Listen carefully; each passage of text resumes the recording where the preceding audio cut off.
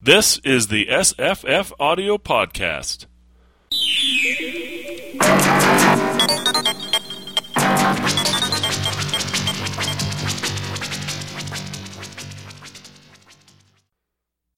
Hi, I'm Jesse. Hello, I'm Paul. Hi, I'm Misa. And we're going to talk about The Goblin Reservation, a 1968 novel by Clifford D. Simak. And I had heard a lot about this book, and then I didn't realize what I was getting. I don't think I enjoyed this book as much as you guys did. Oh, I loved it. Yeah, I had a feeling Misa would love it. After I thought about it for about half a second, Misa's going to love this book. Paul, how did you like it?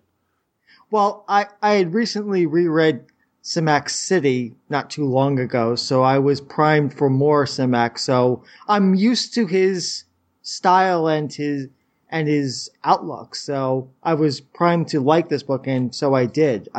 It's like why haven't I read this book sooner? It's like, is this representative of him? Is this what he's like?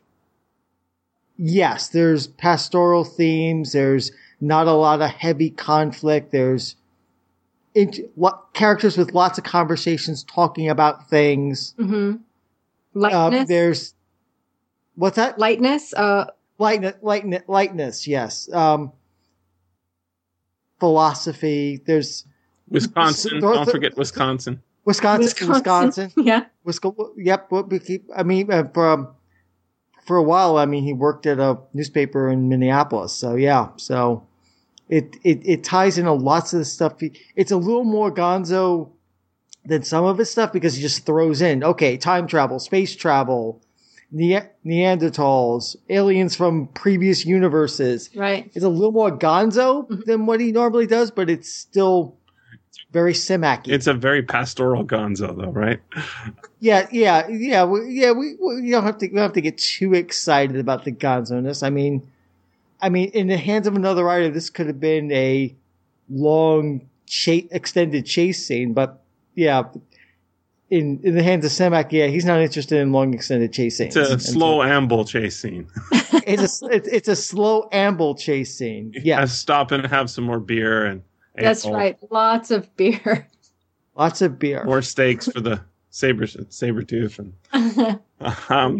so I guess my problem with it is that I just normally deal with sort of heavy stuff, and I was trying to find anyone who agreed with me, that this book just there's not enough there. And one of the guys I think on Goodreads pointed, I think it was a dude, pointed out. I guess what my problem with it is you'd think with a title like Goblin Reservation and most, science fiction books or fantasy books or something like that, that it would be either a satire or at least when dealing with a bunch of heavy themes, it would be kind of serious. Mm-hmm. But there's like nothing underneath the surface on this. And that I'm not saying that as a criticism. I'm just saying that as a fact, like, there's no buried subtext. It's all in that, the scenes. There's a mystery there, but we don't need to rush to get to that. And, when the ending came, I thought, what? The book's over. The book's over. Because I wasn't watching the timer on the audio. Like, just suddenly the book was over. And I was like, that's it? I was like, this isn't a novel.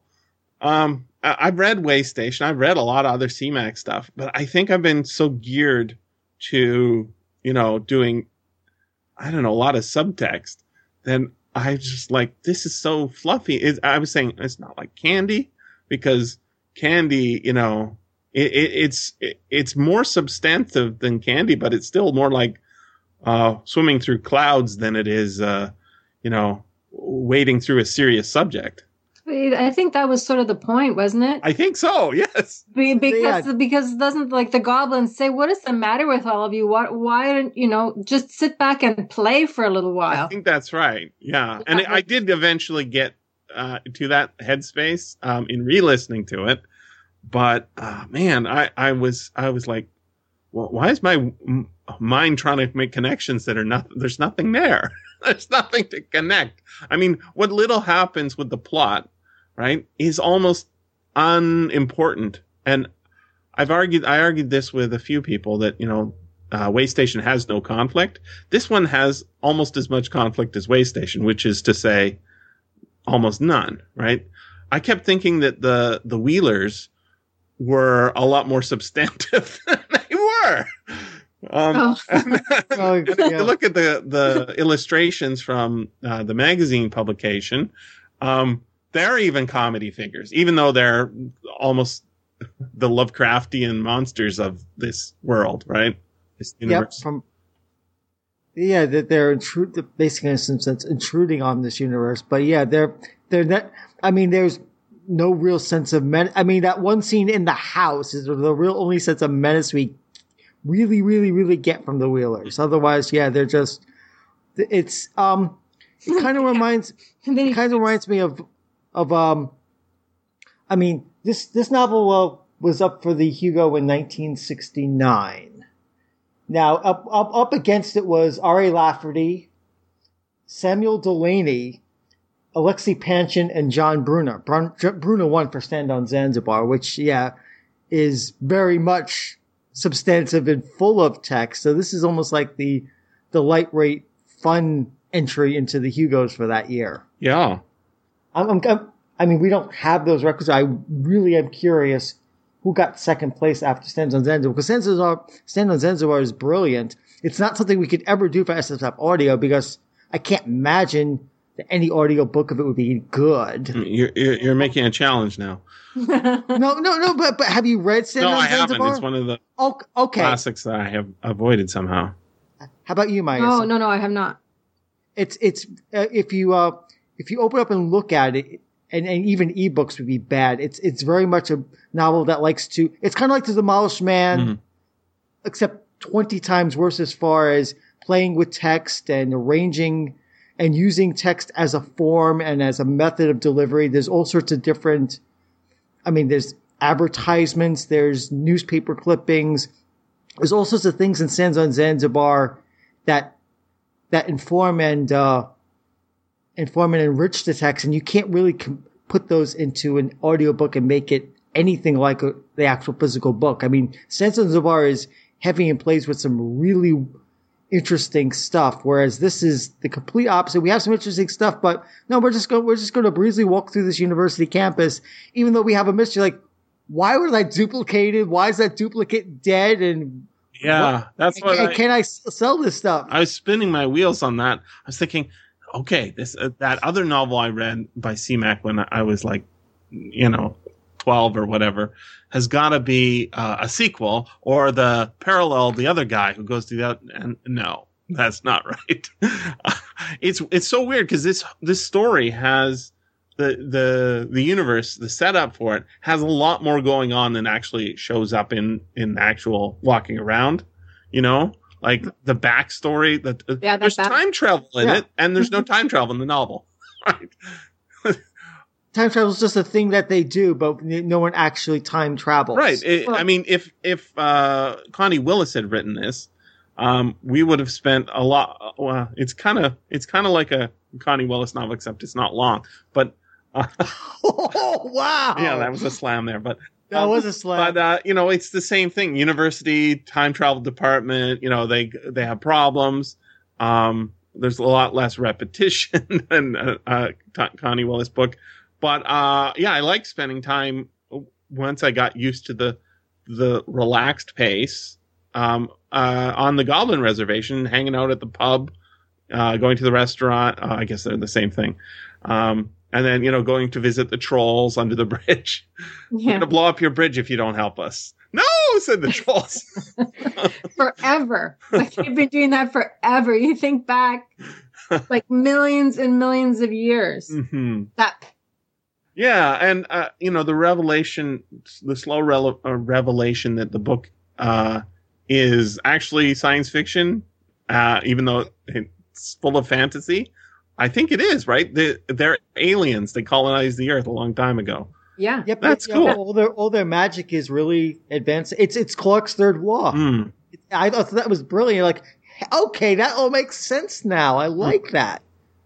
Because I can't think of anything even remotely that ended remotely fantastic that Simak did. It's all science fiction. So it's like, I was thrown off. I was like, wait a minute, trolls? Magic? Well, that's so exciting. That means that the previous universe before ours was full of magic. It was full of magic and fun and trolls and then later And dragons. and dragons, right? And then Maxwell says, well, I guess they couldn't preserve it because we have to make way for evolution. So they tried to preserve it and they have this tiny little spot of the old magic on this new planet, but they stuck it on a reservation. Like they didn't put it on a province or a territory. They put it on a reservation. Yeah, that's a heavy, harsh word. It's a very heavy word. Right? And so that's what I was thinking it was going to be heavy. It's a metaphor. Sorry. Yeah, it's a metaphor. Exactly. But it is. But it's not. No, but it is though. Not metaphor, but it's like, okay, well, we have to leave all that behind, like our childhood. Now we're growing up and we have to, like, the troll says, well, or not the troll, the goblin says it was a rotten day when humans came on the scene because now we can't play anymore. We have to go for logic. We can't even use our magic. Why are you shooting? You can use magic. Essentially, he says. Wasn't there a line in there about how when they went back in time, they found no evidence of the dinosaurs? Yeah, I didn't understand what that meant. It's like there's a missing sequel or something that we got to go make all the dinosaurs now. He said, No. I didn't see sight of them. He didn't say. So he didn't put them in the picture because they had all been chased away by the aliens. That's why. But it didn't happen to be in the scene where he stood where he had the obelisk. So that's why he didn't put any dinosaurs in because they all had gotten out of the area. I got is that what it was? No, I got the sense that they're all going to go back in time and, like the Sabretooth, they're going to manufacture the dinosaurs. And it's going to be like a big university, project because they're in the fossil record. We got to make it happen now. Well, they're going to just smash up that university then. Yeah, that sounds almost like I think I've mentioned this book before on this podcast. That sounds like Michael Moorcock's Behold the Man. Mm-hmm. You've read it, right, Jesse? Great story. I have not read it. Okay, for those listeners who haven't, basically a guy goes back to find Jesus basically in the time machine. It's like, I want to go see Jesus, and he can't find any evidence of him, and he basically becomes Jesus. Because someone has to be, because he can't find. He's like looking around. And he's asking all the authorities all sorts of questions they don't like, and if you don't shut up about this guy you're looking for, he's like what's that guy with the lamp looking for an honest man? Diogenes, right? If you don't shut up about this guy you're looking for, we're gonna nail you to a cross. And he's like, he's gotta be around here somewhere. He's still up on the cross. They put him up on the cross. He's like looking down. And he's like got three thieves behind him, like looking down. Where the hell is Jesus? He should be here. Yeah. That's a weighty book, but that's also gives us that bit of lightness. Is like, it's not as quite as light as the Goblin Reservation. It's like, what the hell, I don't man? think there's anything lighter. I mean, I was thinking about, what this is comparable to. It's lighter than Robert Sheckley at his lightest. It's lighter than even like Douglas Adams. I think maybe some of the stories of Bradbury, maybe. I can't think of one that's as light. I mean, he's often doing it with very soft touch as well, but with the amount of heavy, exposition going on here, it's amazing that it feels as light as it is, because there's a hell of a lot going on. It's just not. We're just not going to get worked up over it because we're Midwesterners, and we're just going to carry on. Right. So yeah, I'm not sure how much there is to say about it. Other than light. I've got something. Okay. Does the artifact remind either of you of something else? Oh yeah, of course. Of course. It's 2001: The Space Odyssey. Right. It's the monolith. Yeah. It's the monolith. And the movie. I was looking at it, and these both came out in 1968. So like they couldn't have couldn't have taken from the other. But when you Google the monolith, it says it showed up. It showed up in prehistoric times as well. And it says in Wikipedia, it says the extraterrestrial species that built the monoliths developed intergalactic travel millions or perhaps billions of years before the present time. In the novels, Clark refers to them as the firstborn, which is the same thing.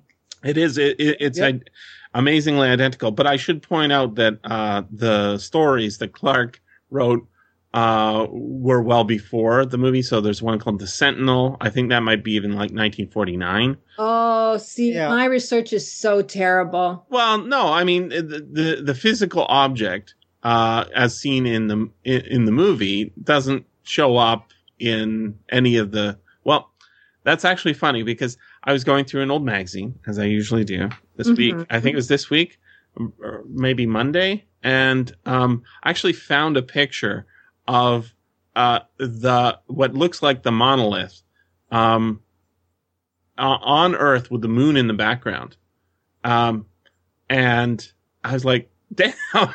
But it was also out after the original short story, The Sentinel, by Clark. So this image of we don't get the dimensions, I don't think, and I don't think that the dimensions exactly match that of the monolith in 2001: A Space Odyssey, because there's a dragon in it, right?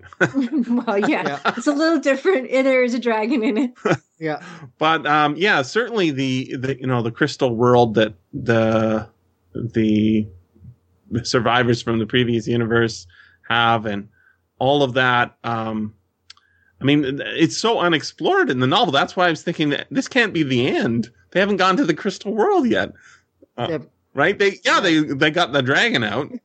They spoiled the plans, but that's not the end of the story, is it? But no, it's. I was like, "Are you sure? Did I screw up the files on this?" No, because it's lost. Though we don't get to share it. Oh, we do. We're gonna get that knowledge, aren't we? No. What? No. The deal was we trade the artifact for the knowledge, but the artifact is gone. The artifact's now a dragon, and the dragon's going to live on the Goblin Reservation, so we don't get the knowledge. Yeah, but the knowledge is going to fade away. But that's the Wheelers aren't going to get it, and we aren't going to get it either. But that's what the visit to the crystal world was going to be. Well, they're going to go retrieve it. Yeah, suck it up, Earthling. You don't get it. Oh. But that goes into a fantasy theme. Now that I'm thinking about it, this whole going into Tolkien of the whole diminishment of the elder races and the loss of their knowledge and the loss of magic from the world. Yeah. So these elder races. I mean, you mentioned before, Maya, so that like they had magic in the previous universe. I mean, think of that as the earlier ages. In Tolkien's, is like, okay, there's magic, but now we're diminishing, and now we have to make way for humanity, and in that classical elves getting diminished and becoming smaller and smaller, they've now all, I mean, except for a couple of banshees and the dragon, all that's left are some trolls and goblins, where there used to be this great mighty elven race. Yeah, there's that. So that's kind of and that too is very Simak. The whole, you've read City, right? Yeah. I have. Have you read City, Mayasa? No. Okay, so for those readers who don't know, City is a collection of short stories by Simak, which talks about the future fall of man and the rise of dogs, and there is a very pastoral sadness as man slips into oblivion, and it's wonderful. It is wonderful, but yeah, it's very bittersweet. That's also like sadness of what's been lost from the past, and the dogs inherit the earth. The dogs are trying to be faithful, but there's no man to be faithful to. Oh, I know. Yes, exactly. I love it, Misa. Okay. It is one of my favorites. Yep. So that sort of sadness about what's been lost from the past is very much here too, but in a very much lighter form. I mean, City is deep philosophically, although it's not action packed, but this is the kinder lighter. They go for a walk. Come on. You got to admit there's some action in there. They get off their butts and go for a walk. And then they have something to... Oh, no, they don't have something to drink. Maybe they go down to the river and have a lick.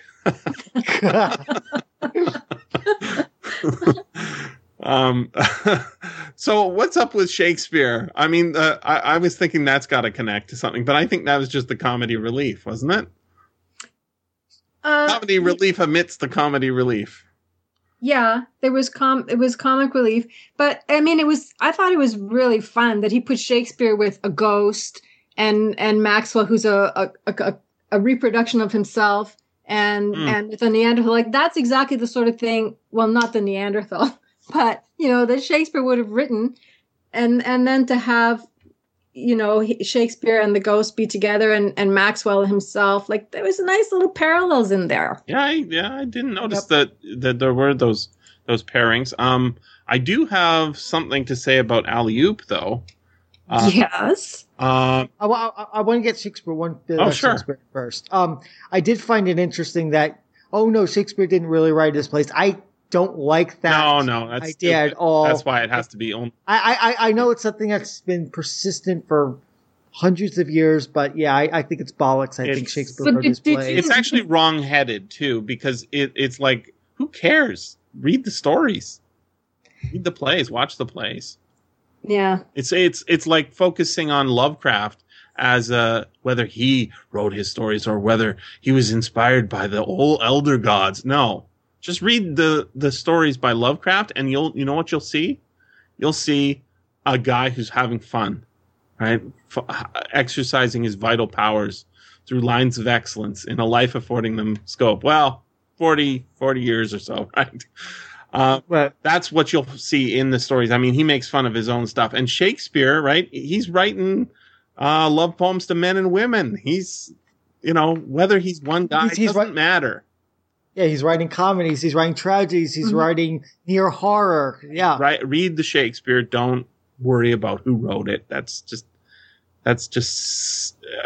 unimportant, I think. But what he does here, I mean, is light enough. But it seemed like a sideshow of the regular sideshow. I liked the reveal that the ghost was Shakespeare's ghost. That was funny, a surprise, right? But there's an alley-oop thing that you guys are not aware of, and I'm not aware of until I found out about it. And it makes really interesting sense. Alley-oop is not original to this novel. Alley-oop was a syndicated comic strip from 1932 that was very, very popular in newspapers and was about a Stone Age man transported by time travel to the 20th century. Really? Yeah. Really? Yeah. It's like, those BC, remember BC cartoon or newspaper strip, right? He's like, if you look at the Wikipedia entry for Alley-oop, there's a strip showing him being transported from the Stone Age through a time travel machine. And then the guy says, good heavens, Doc, look at the time machine it's brought them through.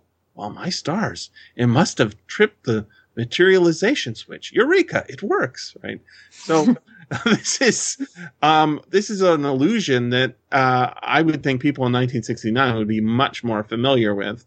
It may have even run up to that point or near that point.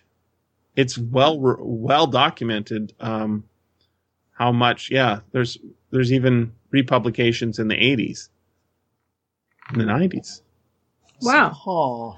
Isn't that interesting that something completely obvious to the people of the time the book was written is now, almost forgotten. I wouldn't have noticed this except for some reviewer made the connection. Because I just clicked on a link on the TV trope page, and apparently after a few years in the comic strip they moved. It didn't start off that way, but a few years into the comic strip they moved them into the 20th century. There's a couple of stories in science fiction where you have cavemen running around, running on the present. L. Sprague de Camps wrote The Gnarly Man, where basically this Neanderthal lives for 50,000 years. Mm-hmm. of course he doesn't want to fight. He doesn't want to give up his secrets, and people keep chasing him. And that reminds me of Poul Anderson's novel, whose name escapes me, where you have a bunch of people living thousands of years through history. But Isaac Asimov's The Ugly Little Boy has the caveman child come forward to the future. That's a tearjerker, Misa. Oh. Yeah, it's a very sad one.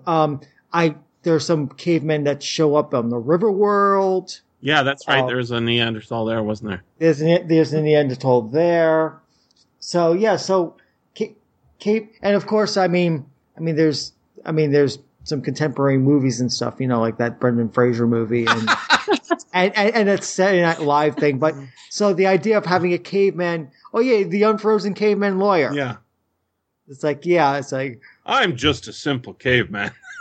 I'm just a simple caveman. I got scared when the moon covered the sun, but I know my client is innocent.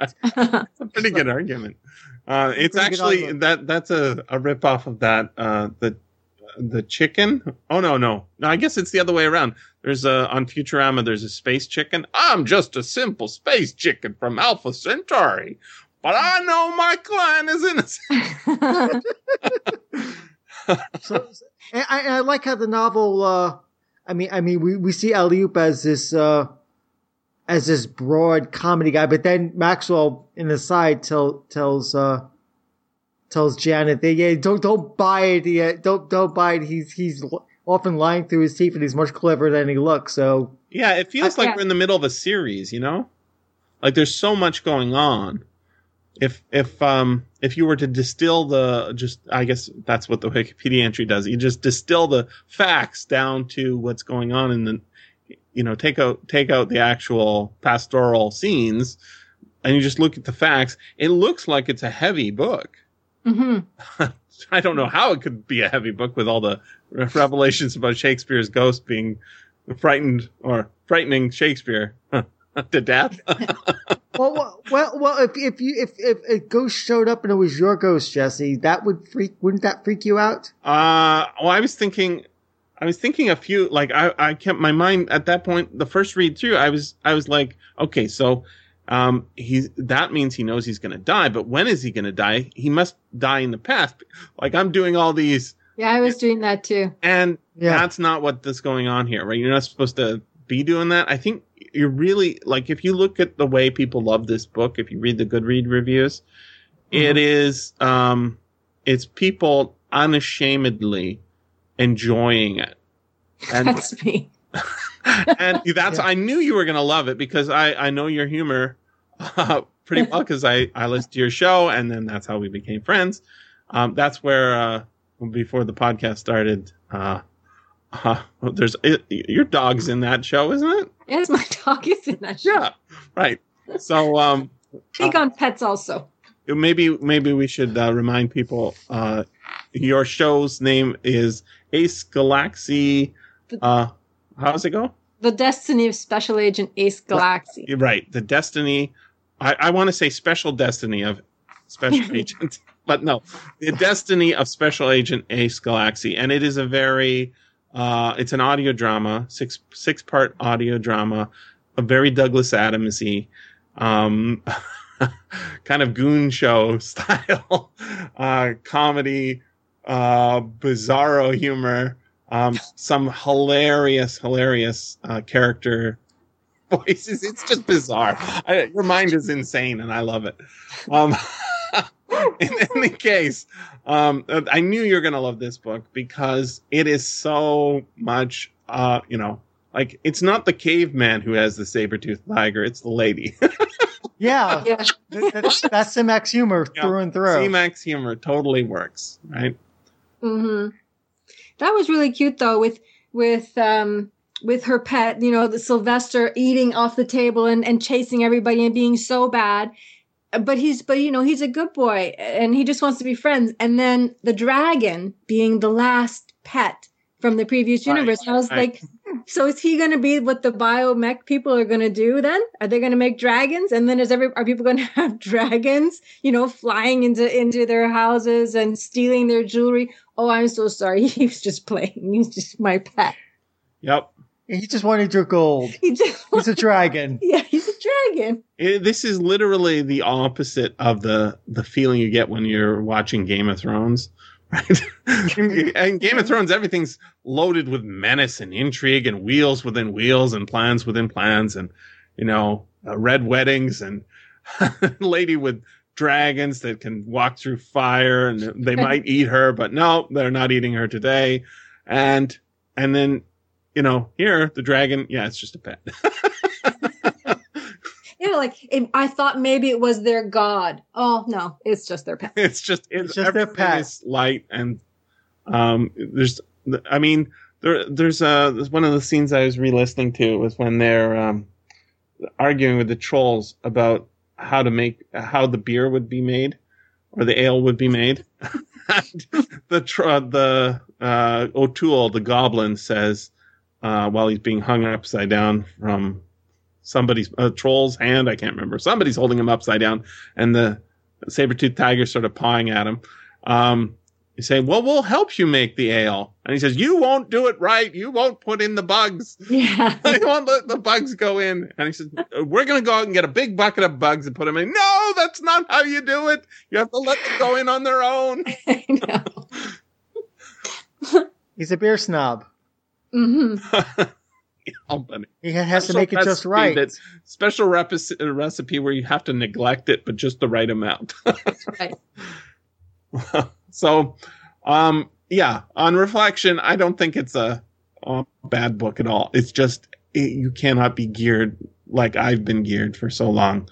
We're going to analyze the crap out of this thing and we're going to enjoy it appreciate it for there's no deeper appreciation other than there's some really beautiful scenes, like the stuff with the Banshee. I think that was really beautiful. Right? Yeah, it was. It's meant to tug at the heartstrings, but it doesn't force it. And it's just like, oh, that's a sad.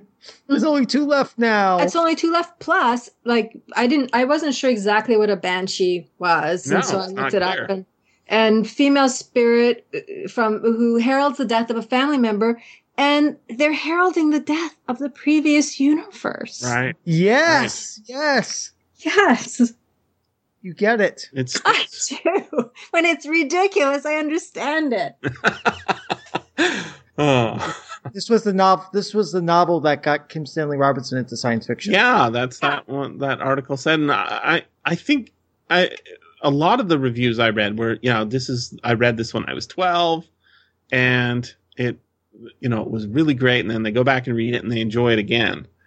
I didn't read this when I was 12, so I was thinking it's going to be City. It's going to be another novel like City, right? Where you have a whole bunch of poignant depth, beautiful pastoral scenes, and it has all that. It has the pastoral scenes. I mean, just him talking about what the Wisconsin countryside looks like in the fall, as opposed to when he left before he was, duplicated in the duplicating process. He left in the early summer. Now he's back, and he's just imagining what the landscape's going to look like. And then we go wander through that landscape a bit, and then it is beautiful. He's really a talented writer when it comes to, it's so weird that there's a whole genre of science fiction called pastoral science fiction, and basically there's only one writer who wrote it. Yeah, because it's hard to duplicate. You can ape it, but to actually make those evocations, you have to be somebody who has a genuine appreciation and understanding for that sort of life. And how many rural science fiction, talking really rural science fiction writers do we have now? There's none. The thing is Kim Stanley Robinson did some of that, right? He wrote Pacific Edge, which is Los Angeles ruralized, right? Set in the future, right, where they're destroying the roads in order to make more farmland and more, scrubland, and trying to preserve what wilderness is there to avoid development. Also, the other one where after the nuclear war, it's just the United States is just these little villages that he wrote. Mm-hmm. So yeah, but even so, yeah, but he's a Southern California guy at heart. I mean, yeah, some of his Mars stuff, has that kind of frontier mentality, but otherwise, yeah, you don't find that much in science fiction and fantasy these days. That sort of Western, sort of house on the edge of the. You get the you don't get the Garrison Keillor Lake Wobegon science fiction anymore. No. Or maybe even ever. Maybe Simak is the only. Yeah, I think it's just Simak because. Just Simak. Like you were making comparison with Bradbury, and Bradbury is about the suburbs. He's about the park. Yep. He's about the backyard. He's not about the rural landscape. He's not about the farms, right? Mm-hmm. Wizard of Oz is closer to Simak than pretty much anything else American. Right, and that's early 20th century. As more and more the world becomes more urbanized, this sort of pastoral life is more and more alien to people. Mm-hmm. Lovecraft is more pastoral than. Oh yeah. So some of the little villages and towns in his creepy New England. He's got farms out there in the valleys here and there, right? He is mostly a city guy, but it's strange to spend so much time in the country in fiction. It's almost unheard of, in fact, unless you are going full fantasy, in which case,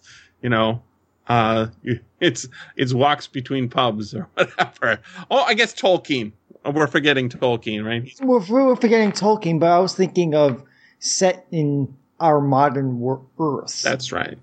Rather than Hobbiton. Hobbiton is definitely that sort of pastoral fantasy, but I'm seeing set on this Earth here and now. Yeah, I'm not coming up. You get cities, you get suburbia, but real rural science fiction doesn't exist. It doesn't exist. You get fantasy, but not really science fiction because what stories do you tell? Okay. I just thought of another one. Zena Henderson also wrote this sort of thing. Oh, did she? Yep. Maesa, have you read? No. Well, she wrote about a group of human looking like aliens who wind up coming down to Earth and living in some small enclaves in the American Southwest, and these little communities, very rural, very insular, very cloistered. Some of that idea eventually became Escape to Witch Mountain. Oh. Very twisted and distorted. But yeah, the original ideas for that go back to Henderson. I don't think I've read anything by Zena Henderson at all. Oh, her story. Now I think her stories very much are in that sort of Simak mold, and they're definitely they're psionics, but they're science fiction psionics, not fantasy psionics. So yeah, so I guess Simak and Henderson are two peas in the pod that way, and they're the only peas that fit in that pod. Wow, it says she was a elementary school teacher. Mm-hmm. And it says she taught in a semi-ghost mining town at Fort Huachuca in France and in Connecticut, as well as a Japanese internment camp during World War II. Yes. Well, you're American citizens, but you still have the right to go to school, even though you're in this concentration camp. That's America for you. Oh my God! I have no idea if her books are in audio. If they are, I would. I don't think that might have been one of the reasons I never seen. Yeah, if they are, I'd love to do a show on her work. I need to reread them at some point. That would be a good excuse to. Mm-hmm. I mean, there's a NESFA volume of her stuff, at the very least. Was there? But yeah, you guys are way more versed in everything SF than I am. How much precedent was there for a planet spaceship previous to this? It could be it's sort of space opera, so it could be really Doc Smith. Yeah, Doc Smith had stuff like that. Yeah, I couldn't read much Doc Smith myself. You know what I liked is he was really enthusiastic, but the way he, they can whip together any sort of thing they need. It's cool, but it's kind of it's like the modern Doctor Who, I guess the old Doctor Who did that too, where the technobabble just takes over things. That's more Star Trek than Doctor Who in some ways. Well, we're going to reverse, but then again, we're going to reverse the polarity of the neutron flow and save the world again. Yeah. Right. So Doc Smith is very much like that, except even more pulpy, even more purple prose overwritten in some ways. Yeah. It's not really good, actually. That's the problem. It's interesting because it's interesting, but not good. It's basically they just finished inventing science fiction, and then this guy who's a scientist says science. Just sort of flies off into space, and he's sciencing it all over the place. A lot of engineering stuff too, as well. But like they're going to cut spaceships in half, and laser beams, and telescreens, and force shields, and tractor beams. I mean, he invented a lot of that stuff. Yeah, acceleration dampeners, right? He basically is the engineering department on Star Trek. Really? He's Scotty on steroids. Yeah, he totally is, because he can do. It's impossible, but then he figures out a way to do it. Mm. Well, there was Star Trek in there was a Star Trek episode on this, right? William Riker had a transporter accident, and there were two. Oh, that's right. Good point. That's right.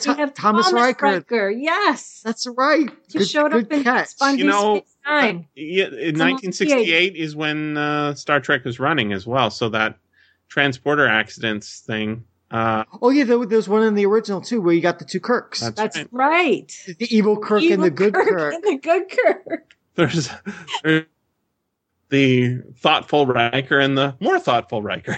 It's the thoughtful Riker and the asshole Riker. Oh, pardon my language, Riker. Was one of them an asshole? Thomas was, yeah. Thomas became one, yeah. But that's because he was misunderstood or something, right? Can't remember. Because the other one got all the glory. Yeah, that's right. Yeah. I think there's a really funny, there's a bunch of funny fake Twitter accounts. One of them is like Star Trek Season 8 or Next Generation Season 8, where it just gives you the what you would see in the TV guide, on what the plot is, so you can determine whether you've seen this episode before or not. Like Data invents a pet that something, and Riker falls in love. Right? They have those sort of the A plot and the B plot in the description. And there's another one like that. It's called Riker Googling. Oh yes, I've seen that. And that one's pretty funny. Every once in a while, somebody retweets it, and it's like Klingon boobs, are they ridged? Are Klingon boobs ridged or something? Like they've got them quite horny. Riker would know. But he's always sort of asking inappropriate questions of Google. So that's apropos of nothing. But I guess that's a good place to end the show. Riker Googling. Okay. Unless you got something else. Nothing. Well, only other thing that I thought was the trolls when the wheelers were flying in the sky, and the only way to defeat them was the trolls who were guarding the bridge. And the trolls were from the previous space, and so like a bridge to the other world, right? Mm-hmm. There's that as well. Yeah, bits of symbolism here and there. It's not deep. It's not deep or anything, but it's there. Yeah, I spun out. That's the problem. You spun out of the. I'm like, okay, there's something here, and no, Okay, and so I was like, yeah, I went into, you know, how you get the wrong kind of tires for the wrong kind of track. I'm used to sort of rough mountain roads, and this is smooth sailing through pastoral, Octobery Wisconsin countryside. Yeah. Well, then it's just so easy to shoot them down. Like, okay, they're down. Yeah, now let's go drink. It's so amazing how much doesn't happen and how much does happen at the same time. How can anybody? I mean, that's the thing is, I seriously thought there's something wrong with the audiobook because it's finished. It can't be finished. Nothing's happened yet. And of course, lots had happened. It doesn't seem like anything yet. Well, but the museum is wrecked, and he's lost his job, and nobody's upset about that either. Nobody's upset. He's lost his apartment. He doesn't exist. He only owns what he's wearing. But it'll all work out. Yeah, I mean, the deal can't go through now. Well, let's go have a look at the thing anyways, right? You know, we can't get all the facts from the other universe, but yeah, it all works out in the end. Yeah. Go down to the pub. Have a drink. Enjoy the fall colors. That's right. Mm-hmm. This has been the SFF Audio Podcast. Please join us at www.sffaudio.com.